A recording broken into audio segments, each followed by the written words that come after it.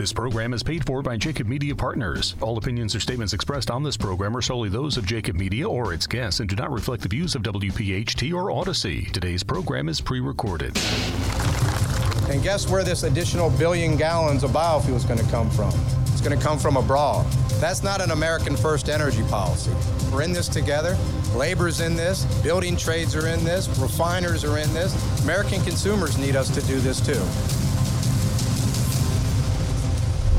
Now across the Jacob Media Network, welcome to the Labor and Energy Show Special, exclusively presented by the PBF Energy Paulsboro Refinery and the PBF Delaware City Refinery, in collaboration with the labor unions that build our communities. If you fix this RINs issue, you're looking at a reduction of 25 to 30 cents a gallon. This is the Labor and Energy Show, bringing labor leaders, national experts, and political influencers together to educate you about fancy terms like RINs and RGGI, while explaining the truth about energy independence. Welcome to the Labor and Energy Show with JDoc and Krausey. And welcome in, everyone, to another edition of the Labor and Energy Show with JDoc and Krausey. Another week in the books, JDoc, and as we continue to deliver the message here on the Labor Energy Show, as had become normal, another great lineup for our listening audience today. Oh, it's so funny you say that, Joe, because, I love what we're doing with the broadcast. We're bringing in a who's who in labor and energy across the country, and we're very fortunate. I sent out our June and July schedule, okay, and the response we got was incredible. And when I just look at the list, we got a great show today, unbelievable. Martin Williams, who's the national coordinator of state legislative affairs, for the Boilermakers, and M.O.R.E investment fund, lots there, and of course Mike Capone. But let me just tell you a little bit of who we got coming up. Stephen Coonan, who is nationally acclaimed, former director of Center for Urban Science and Progress at New York University. Just so much. He was actually the Undersecretary for Science Department in the Obama administration, and of course, Robert Bryce, nationally acclaimed Texas-based author, journalist, podcaster. We have PA State Senator Gene Yaw coming up, and he's representing Pennsylvania's 23rd senatorial district. All these individuals are incredibly knowledgeable, and the who's who in energy sector in not only Pennsylvania but across the country. Can't wait to bring them to the general public. Can't wait to get our conversation with Martin. We'll introduce him to our listening audience on the other side of the break. Don't forget a reminder during the hour of the Labor and Energy Show. Listen attentively when we take a short pause. For Did You Know will continue to educate the listening audience. This is the Labor and Energy Show with JDoc and Krausey. We'll get started after the break. The Eastern Atlantic States Regional Council of Carpenters is proud to present skilled union workers, including the workers that build and maintain our energy infrastructure. The safest, best trained, and most productive carpenters in the country are on the job. Whether it's energy from nuclear, wind, coal, natural gas, or offshore wind, the EAS carpenters are ready to provide the construction need of an energy industry our families depend on. If you're interested in a job in construction, visit eascarpenters.org or follow us on social at EAS Carpenters. And welcome back, everyone, to the Labor and Energy Show with JDoc and Krausey. We thank you so much, and we thank the listening audience, the growing listening audience that continues to consume the weekly content of the Labor and Energy Show. Reminder, if you missed the show, just go to Apple or Spotify, search Labor and Energy Show, and all of our previous shows are there for you to download, and you can listen to each program when you consume your content. Yeah, and Joe, like I said in the opening, we've got a fantastic show today. And Martin Williams, National Coordinator of State Legislative Affairs, M.O.R.E Investment Fund, National Boilermakers Union. Martin, welcome to the broadcast. How are you, my friend? I'm doing well. Thanks for having me. So it's our pleasure, and if you would, for our listeners, first would you kind of talk about your title National Coordinator of State Legislative Affairs, and tell us about the M.O.R.E Investment Fund. Well, my title is definitely a mouthful, and trying to abbreviate it sometimes is even tougher. But my role as National Coordinator of State Legislative Affairs is my main role is to engage state level public officials and policymakers on issues important to the Boilermakers. And as part of the M.O.R.E Investment Fund, that fund is a multi-pronged approach, within the Boilermakers to expand opportunities for our members, whether through recruitment or organizing or marketing. The legislative component is just one part of that strategy. And as you can imagine, it's a mix of offense and defense. So on the offense, / proactive angle, one of our main priorities has been to move state level legislation to improve safety in certain hazardous industries by requiring employers to focus on apprenticeship training. We've had some success there. We hope for more. We're also in the conversation on decarbonizing the power and industrial sectors because we know those conversations impact our members. We want to make sure that we're expanding opportunities for our members, but sometimes that means pushing back on proposals that we view as detrimental. And one of those has been, the effort to place Pennsylvania in the Regional Greenhouse Gas Initiative, which we've covered extensively on this show over the past couple of years. Yeah, I mean, there's so much going on, but what's really interesting is that the position that the Boilermakers have in the energy sector. It's unique in the fact that this is the Labor and Energy Show, and we have a lot of the labor leaders from all the different unions because a lot of them work in the refineries, and at least once in a while, some of them more than others. But the Boilermakers, you guys make a living at the refineries and a lot of the other plants. So you're at the forefront. Joe Krausey and I we kind of like marvel a little bit at how we've kind of got where we're at with the Labor and Energy Show and the education that yourself and John Bland and John Foltz and so many of the Sean Steffi and Jimmy Chu have brought into the conversation. We started doing shows a couple of years ago, starting off at PES, and we were like in the twilight zone, man. And you guys are right in the middle of that more than any other labor union. And so we got educated, and what you guys do, and inspired by in a lot of ways the national Boilermakers and the local Boilermakers regional, to get into this fight. And you talk about Reggie, Regional Greenhouse Gas Initiative. Joe Krausey and I know that, like we know our, like we know the labor show. I mean, and we want the public to know that. That's why this show is so important, so we can educate the public. And the one thing that I've learned, and I consider myself part of the public, I consider myself an outsider, trying to understand it, trying to learn it, and trying to figure out what it means to me, how it impacts me. Martin, talk about that, being in the middle of all that, and really in a lot of ways, holding the flag for it, because you guys are right out at the forefront of all these issues. And that's right. So, one thing that we bring up a lot is the need to embrace and all of the above, energy strategy.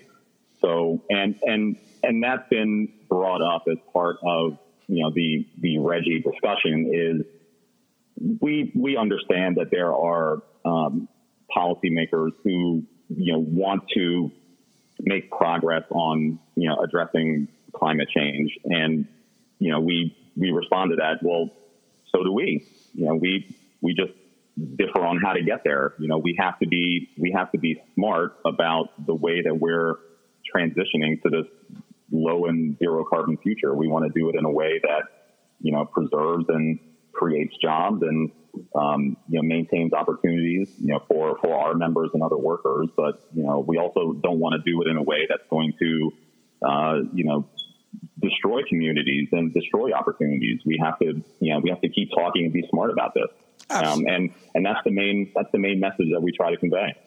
And so, having said that, kind of segueing into, some of the things we want to talk about, the Boilermakers have advocated on the global, national, and local level for what we've talked about extensively with a number of people have talked about it just last week with Corey Shannon, who's a part of your international as well, a special assistant to the president, carbon capture technology as a way of reaching climate change goals and ultimately saving our planet, while at the same time preserving jobs.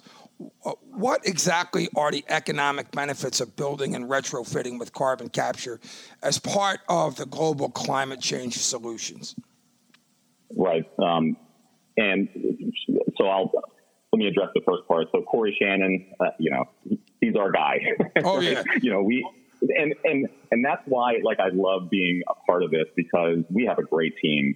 Corey Shannon is our director of climate change policy solutions, and our government affairs director, Cecile Conroy. Both of them work really hard together to make sure that our positions are represented on the national and international stage. But I also need to mention the leadership of our international president, Newton Jones. He's when it comes to this, he's really a visionary, and he's been like that strong voice to keep us as relevant in this conversation, as we've been.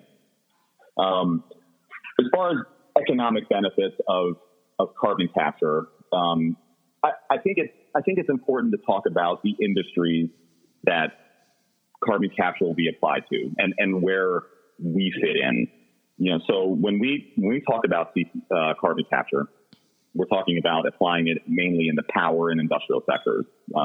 So, for example, facilities like power plants and steel mills, cement plants. These are facilities that serve an important need, and they use resources, coal, natural gas, oil. These are resources that our daily lives depend on. Yep.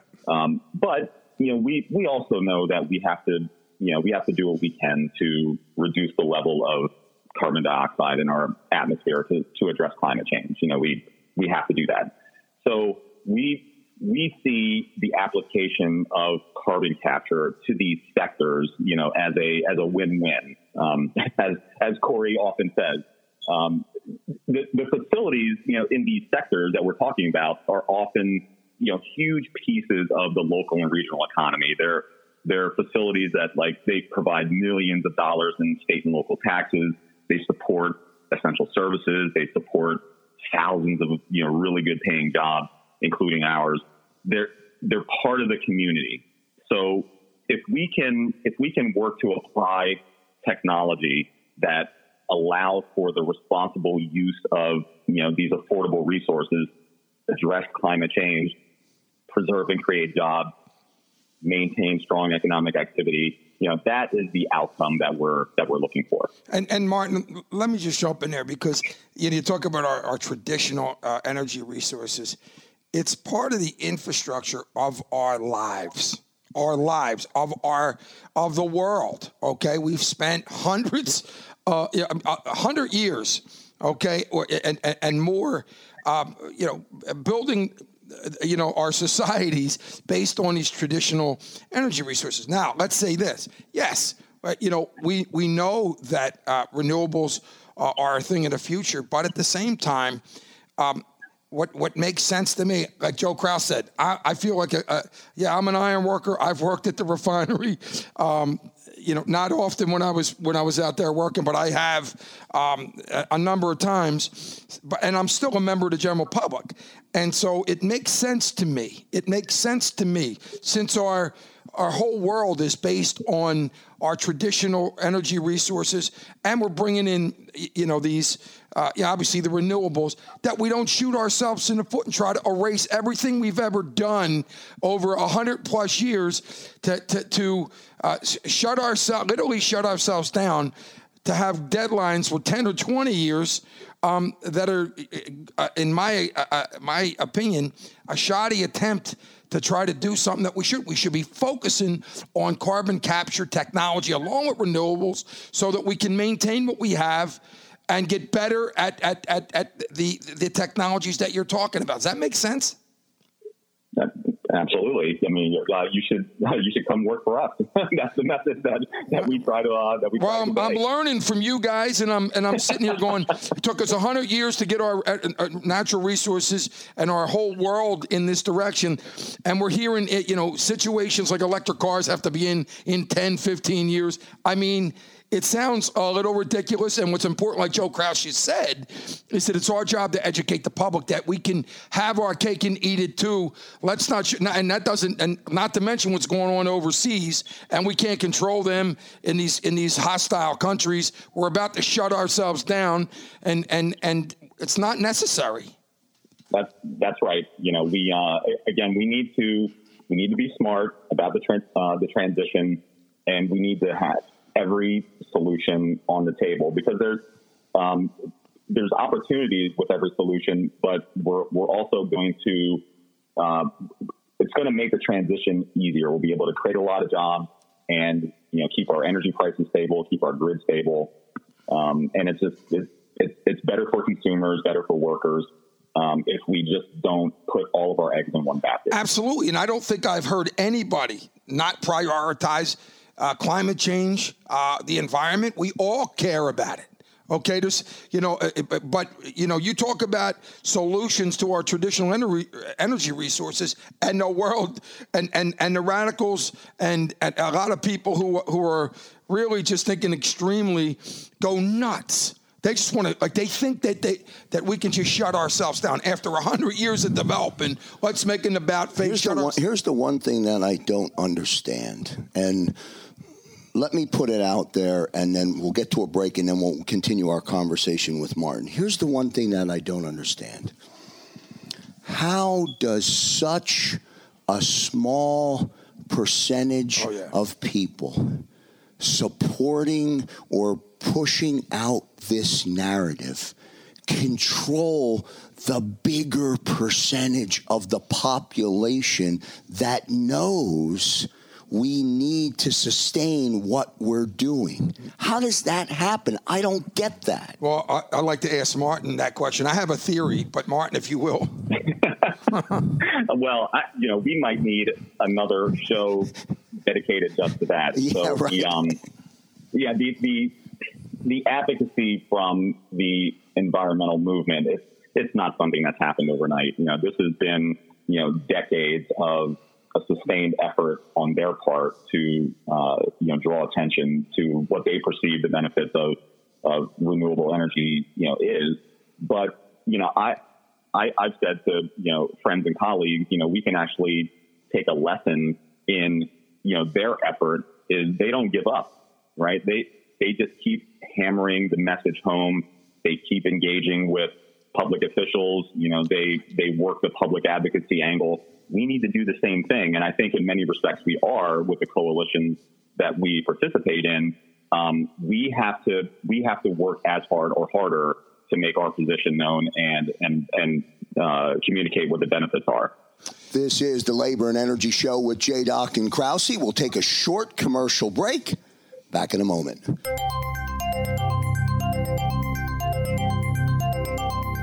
Thanks for listening to tonight's Labor and Energy Special. Now it's time for Did You Know? A public service announcement from the providers of this program. Did you know there are 6,000 products made from petroleum that we use every day? Products like candles, trash bags, fishing rods, shower curtains, paint, umbrellas, tennis rackets, and another 5,993. Did you know? First chartered in 1903, Steamfitters Local 420 has been constructing and installing mechanical systems throughout the Delaware Valley for over a century. United by excellence, this local is proud to have worked on projects such as the Sun Oil Refineries, Children's Hospital of Philadelphia, and the stadiums for all our Philly teams. From helmets to hard hats, Local 420 represents the history of Philadelphia. Steamfitters Local 420, Jim Snell, Business Manager. Portions of tonight's Labor and Energy Special are being supported by the members of the labor union community, including Steamfitters Local 420, Jim Snell, Business Manager, the Eastern Atlantic States Regional Council of Carpenters, and the United Steelworkers. And welcome back, everyone, to the Labor and Energy Show with JDoc and Krausey. Thanks so much for tuning in. One programming alert, JDoc. We are starting to put together our Energy Summit conversations that we've been talking about over the last couple of weeks, and we're starting to zero in now on that first big summit, which I know we're looking for the right date in August, but we will get it in, our first summit, and then that will create a list of summits that will follow, and they are going to be incredibly informative, 2-hour specials. Really looking forward to it. Yeah, and here's the thing. The summits, we're doing them industry specific. And what's going to happen is we're going to have the who's who in labor and in the energy sectors, in the different sectors. And I can say this. They're, in a sense, going to bring everybody. They're going to broadcast from all the way up the Mid-Atlantic coast, from Philly to Washington, D.C. We're going to start off in mid-August with the refinery sector. We're going to go into the shale sector. We're going to get into all of the areas of energy that are important, and they're about education and awareness. You, Joe Kraus, you talk about did you know? Let me tell you, they're speaking in layman's terms, some of the smartest people on the planet. And I can tell you that you listen to Martin Williams, okay, Corey Channon, and the Boilermakers International. I mean, we're talking smart people. I mean, no doubt. And so our job is to make sure the public has that information.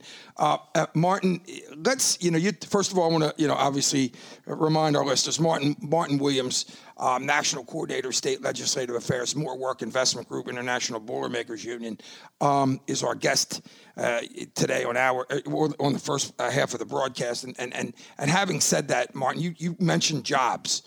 What does the carbon capture technology and all that stuff mean for jobs for the Boilermakers and others who work in the heavy fossil fuel industry? So, Joe, that you mentioned your time, working in the trades. The really cool thing about working in the trades is seeing how everything connects to everyday life and knowing that you had a part in it, right? So, growing up, my father, as he was, driving by with me in the car, and he'd see some storage tank or, a power plant or a water tower, and he'd look at it, with a lot of pride and say, I helped build that. Right? And as a kid, so, you perceive that as just dad telling stories. But after becoming a Boilermaker myself, I got it. Right. I understood. I got how important the work is because I found myself telling similar stories as I drove past, those same or other facilities. Right. And before you say another word, I want you to say that I can relate to that totally. If my wife turns the music up loud, if I drive past, the high-rise buildings in Center City and I tell her one more time, I worked on that building, and the refineries. But yeah, I absolutely get it. Yeah, no, that's exactly that's what we're talking about here, right? We're talking about thousands and thousands of hardworking men and women who have honed their skills, in industries that are vital to the country. So we owe it to them to figure out how to preserve jobs and create jobs as we transition to this low and zero carbon future. So specifically with respect to jobs and CCUS, the Rhodium Group, which is an independent research firm, they've done some pretty good work on this. In their report, they provide job creation estimates for typical CCUS retrofit projects. So, for example, what their report estimates on a typical coal-fired power plant carbon capture retrofit, they estimate somewhere between 1,800 and a little over 3,300 jobs during construction. All right. Natural gas is similar.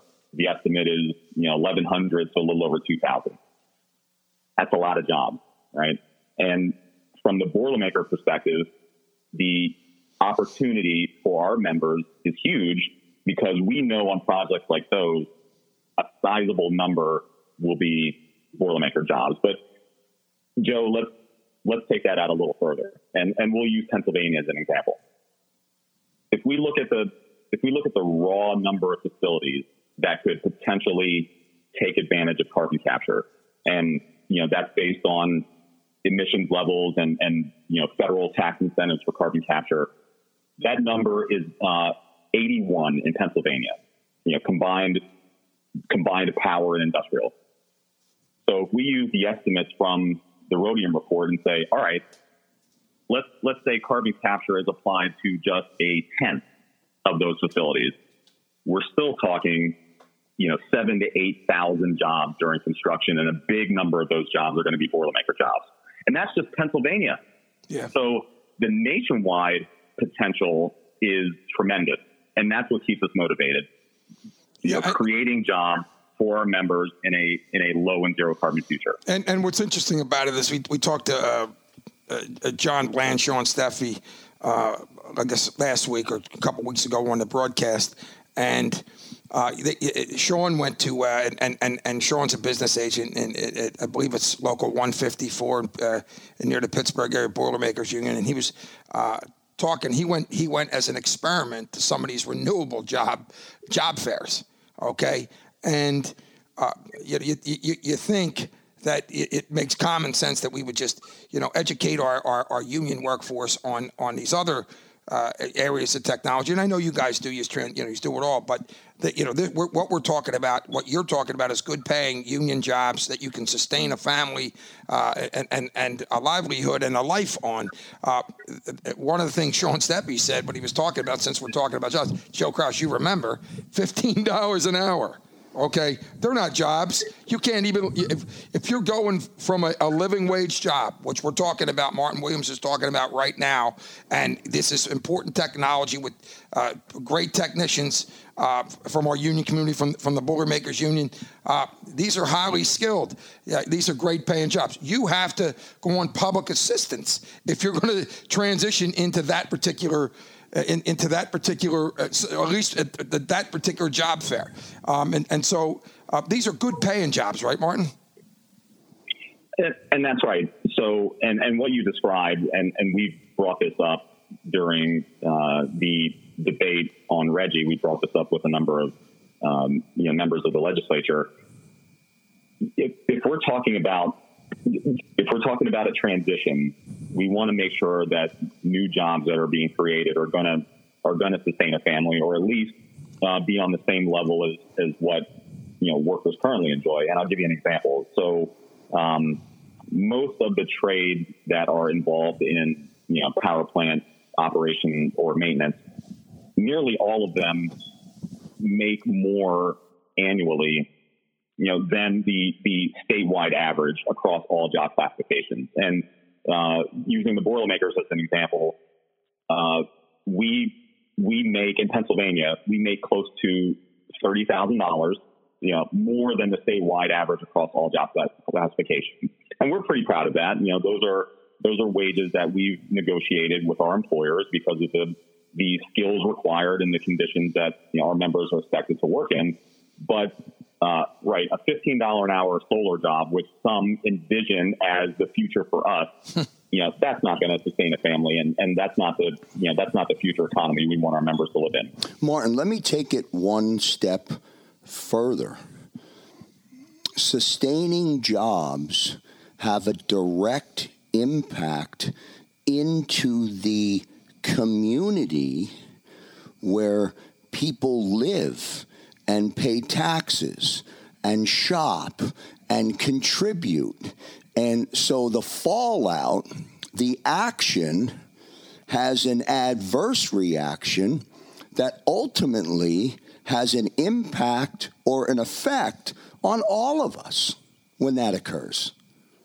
Yeah, that's absolutely right. So when you have a facility that is supporting, hundreds or thousands of really good paying jobs, that money is being spent in the community. That facility is paying, millions of dollars in state and local taxes. They're supporting the school district, supporting essential services.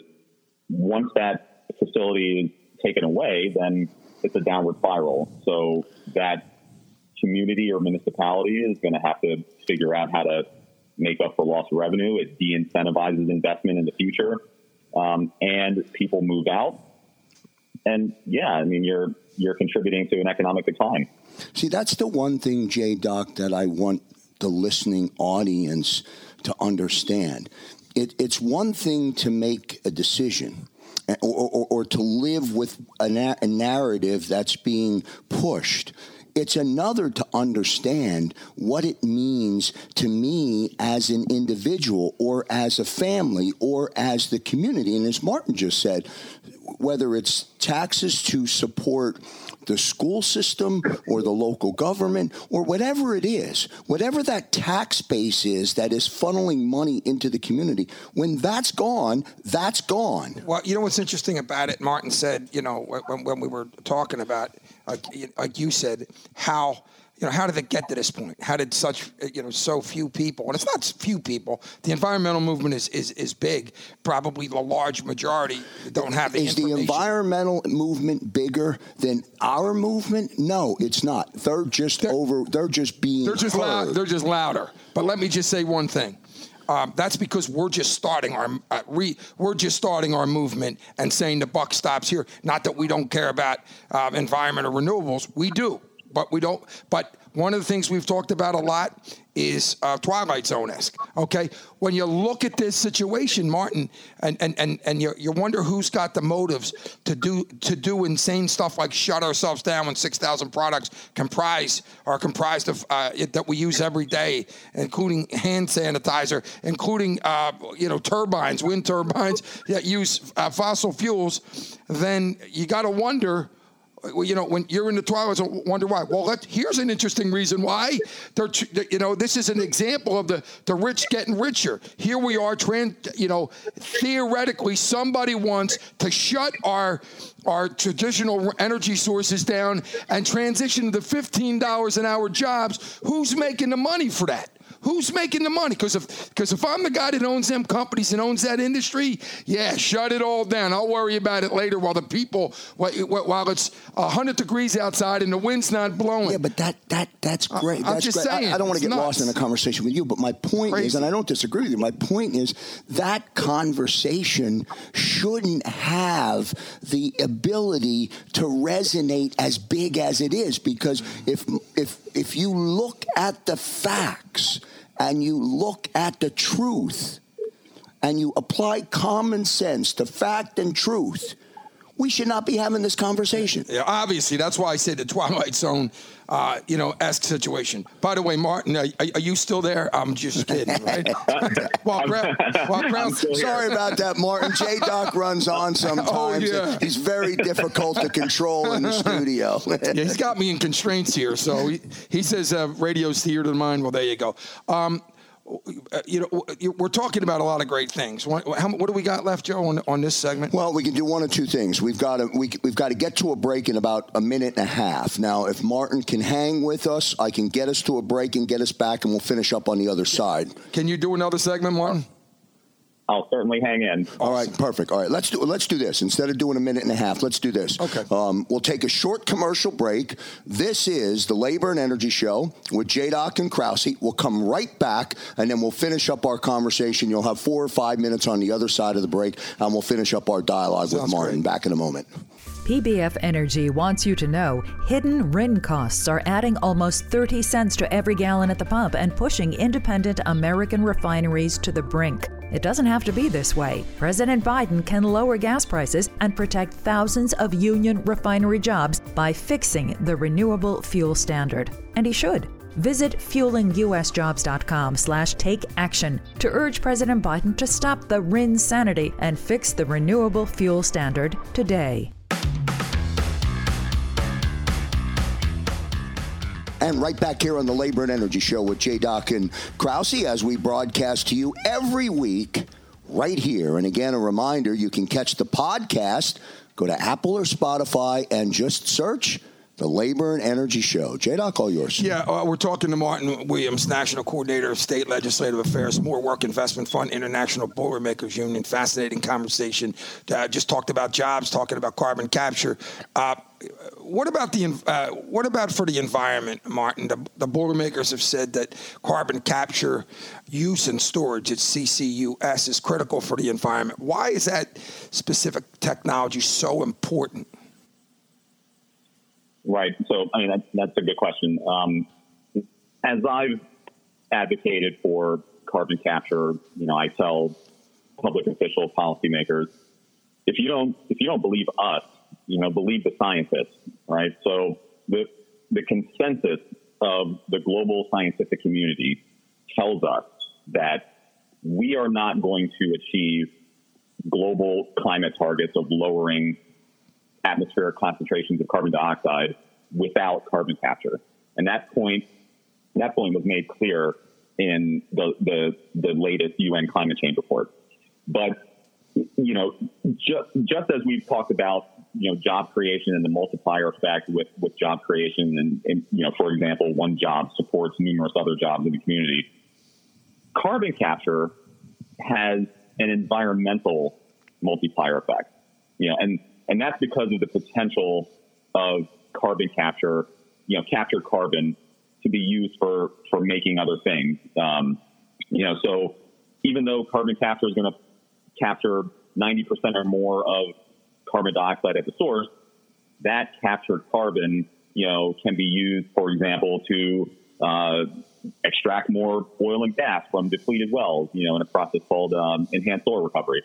It can be used to manufacture low carbon fuel. It can be applied to facilities like steel mills and cement plants. And in that case, now you're talking about producing low carbon steel, low carbon cement, which means that we're going to be producing all of the materials that we need to keep building our infrastructure and economy, but in an environmentally responsible way. So, that's the role that carbon capture is going to play with addressing environment. It's going to reduce carbon emissions from production all the way to end use.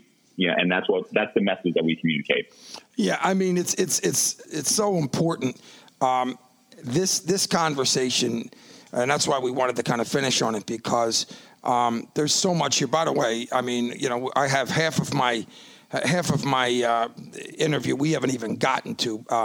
So I mean, but utilizing carbon capture technology in so many different areas is such an important thing. If you would, Martin, and I know you got to take off, but any closing words, in this particular area to the potential of the success we can have if we, for lack of a better term, exploit carbon capture technology and educate the public on it.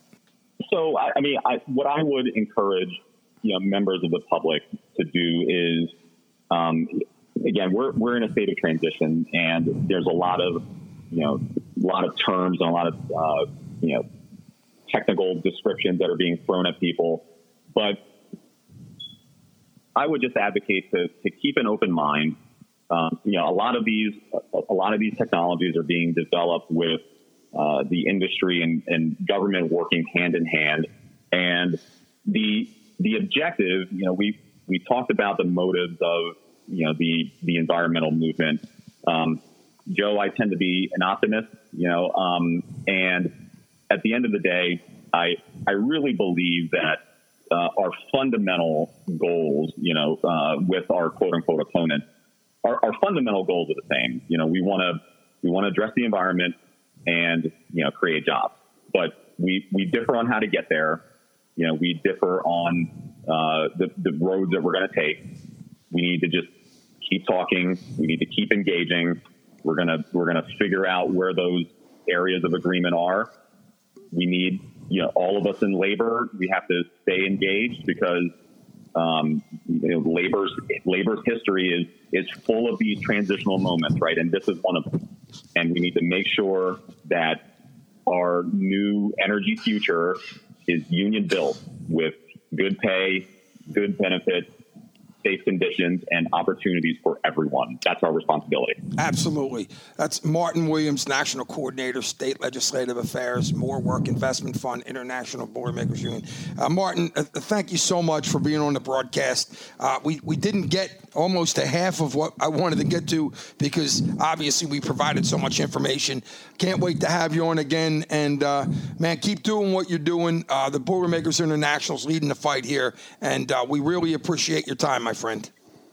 All right, my pleasure, and I look forward to talking with you in the future. Sounds good, my friend. That's Martin Williams, ladies and gentlemen. Fantastic information. That's what we're talking about, Joe. No doubt about it. This is The Labor Show with JDoc and Krausey. Short break. We'll be back on the other side. Thanks for listening to tonight's Labor and Energy Special. Now it's time for Did You Know? A public service announcement from the providers of this program. Did you know carbon capture and storage can capture more than 90% of CO2 emissions? Did you know? What's a Boilermaker? We're the skilled welders, riggers, and craftspeople who will help you grow your competitive edge. We step up when others step back, and we do the job right, on time, on budget, and safely. No drama, just results, every time. We're the International Brotherhood of Boilermakers, and everything we do begins with our bond. Let's get to work together. Visit bestintrade.com. This program is paid for by Jacob Media Partners. Portions of tonight's Labor and Energy Special are presented by PBF Energy and supported by members of the labor union community, a collaborative to educate the public and change the narrative.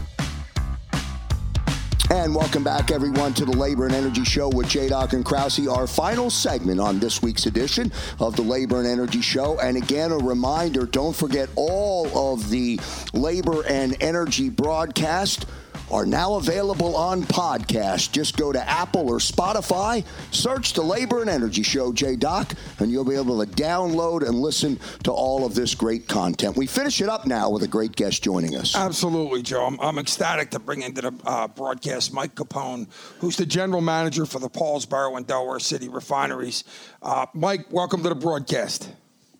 Thanks, Joe. I appreciate it. Congratulations on the new program. Thank you so much, and you guys made it happen. So we thank you as well as we continue to change the narrative. I want to talk about something obviously that's in our face right now. Refining got a lot of airtime last week with the president asking refiners to produce more. There's finally a realization, it seems, that it's a bad thing that we've lost over 1 million barrels per day of refining capacity in this country over the last 3 years. So we understand why you can't just flip a switch and turn these things back on.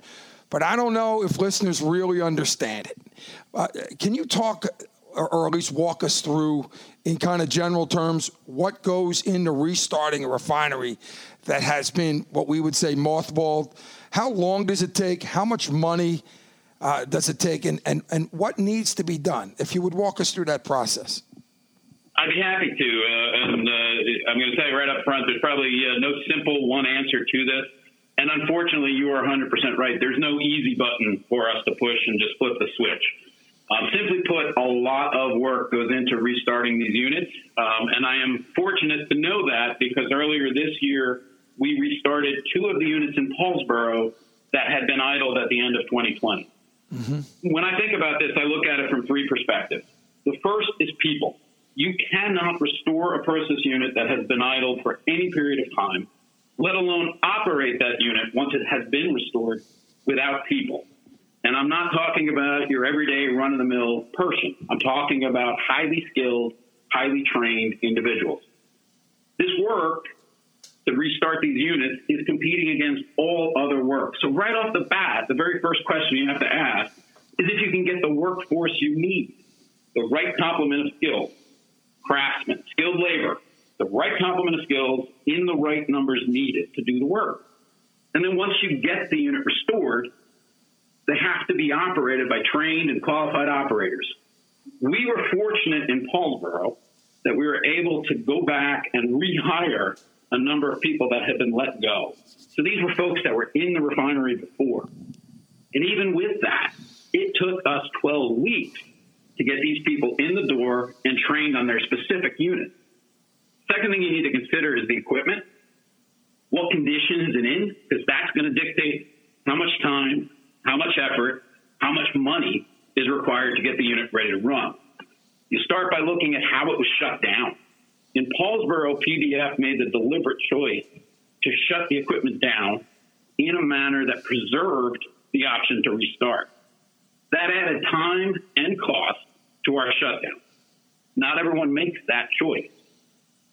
I'm blessed because PBF did, and it made it possible for us to safely and efficiently restart those 2 units this year. Now, real quick, because I know that you don't have a lot of time, but I want to say one thing. Do the powers that be understand this? Do they think we could just flick, like we said in the question, do they think we can just flick a button and turn the lights on and off? That simple? Yeah, I believe that they do underestimate the work required. You know, you need to assess that condition of that equipment. That's going to dictate how much work you're doing to get it ready to run. It matters if that equipment has been idled for a week or a year. It matters if the condition was in tip-top shape when you shut it down, or was it at the end of a run and had some problems going into the shutdown. Yeah, and this isn't all for of free. that potentially adds a lot of cost. Yeah, so just going to say it, and it's not for free, right? Exactly. You got to look at the costs, right? Hiring people takes money. Restoring equipment takes money. Getting feedstocks lined up to run once you're ready to run, that takes money. Everything takes money, and you got to look at where it's coming from. Do you have the cash you need on hand, or are you going to have to go raise equity, issue debt? All of that needs to be considered because at the end of the day, we are a publicly traded company. We are responsible to our shareholders to make investment decisions. We need to be confident that we can generate a return. The smaller the investment, the quicker the payback, the more likely we are to take the risk.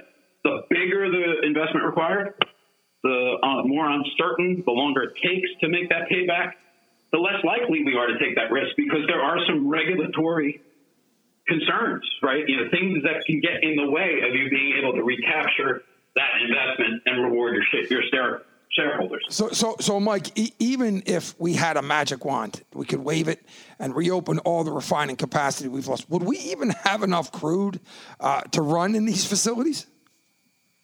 That's a great question. Without a doubt, the narrative right now is supply is tight. There's not enough crude.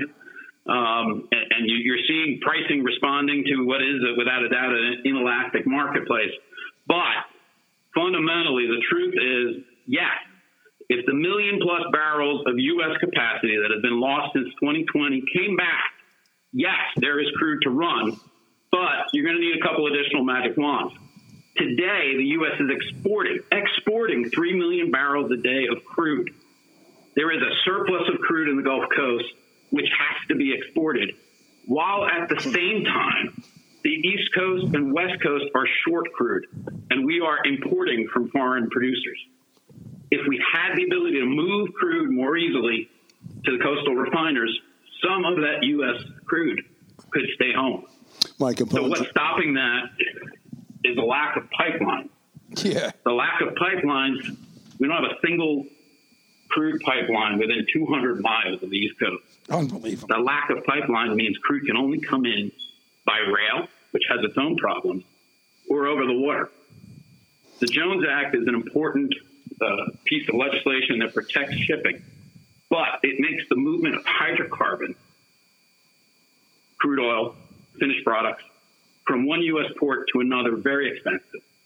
The net result is that the East Coast refiners are reliant on foreign crude at the same time that the U.S. is exporting U.S. crude overseas. Incredible. So if you still have that magic wand, yeah, we could use some help on some targeted Jones Act waivers to relax those restrictions. Mike Capone joining us here on the Labor and Energy Show. We're going to run out of time before we cover everything that we need to cover. But, Mike, I've got to ask you, just more of an opinion than anything else.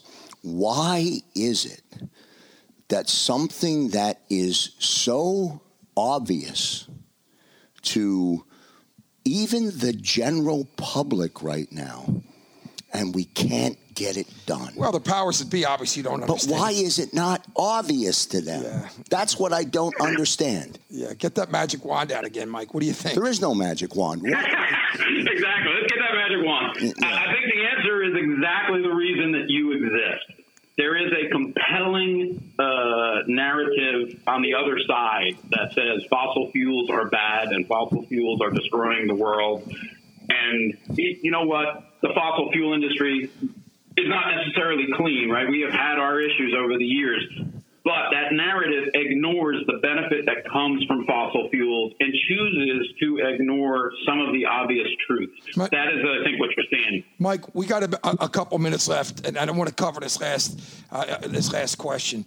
A lot of folks think of fuel when they think of refining. We have talked about many times on this show how refineries also make chemicals that comprise things that are a part of our everyday life. What's the current market for the other products? And can you highlight some of the other products that come out of our East Coast facilities and what other industries they support? Sure. Like you said, refineries make a wide range of products that touch our lives in a variety of ways, right? Everyone knows the big three. We know gasoline, we know diesel, we know jet fuel, but they're not the only products we make. For example, if you're planning on busting out your barbecue grill and using a little gas grill to have some food this holiday weekend, there's a good chance that gas grill has propane in the gas tank. That propane is coming out of a refinery. If you're an old fart like I am, you might remember waving a lighter in the air during a rock concert. That lighter is filled with butane. That's another product that is made in a refinery. In Delaware City, we make chemical feedstock. Things like propylene, benzene, toluene, nonene, things I can't even say. These are streams that find their way into an array of finished products, things like paints and plastics, solar panels, medicines, even mobile phones. Over in Paulsboro, we make, in addition to the fuels, we make lubricant base oils. Those are the building blocks for finished lubricants that we use to keep our machinery running efficiently. We also make asphalt in Paulsboro, which you know is a critical component that we use to pave roads. Bottom line, the outputs of refineries truly find their way into every facet of modern life. Yeah, and Mike, you put it incredibly well. And these are issues that you don't hear, you don't hear them on the news. You don't hear the environmentalists talking about this. So that if we actually got rid of, our traditional energy resources, what the hell would we do? Back to the last question. If it's so obvious and right in front of us, why are we not willing to pressure or to call or to put it out there? Because they don't know, Joe. Because they don't know. And like Mike Capone just said, it's the reason we're here. Mike, listen. Good stuff today, Mike. Thank you. It was fast, but it was sweet. And we cannot thank you enough for sharing that information. We left a couple things on the table that we'll catch the next time. But we appreciate you being on the program, my friend.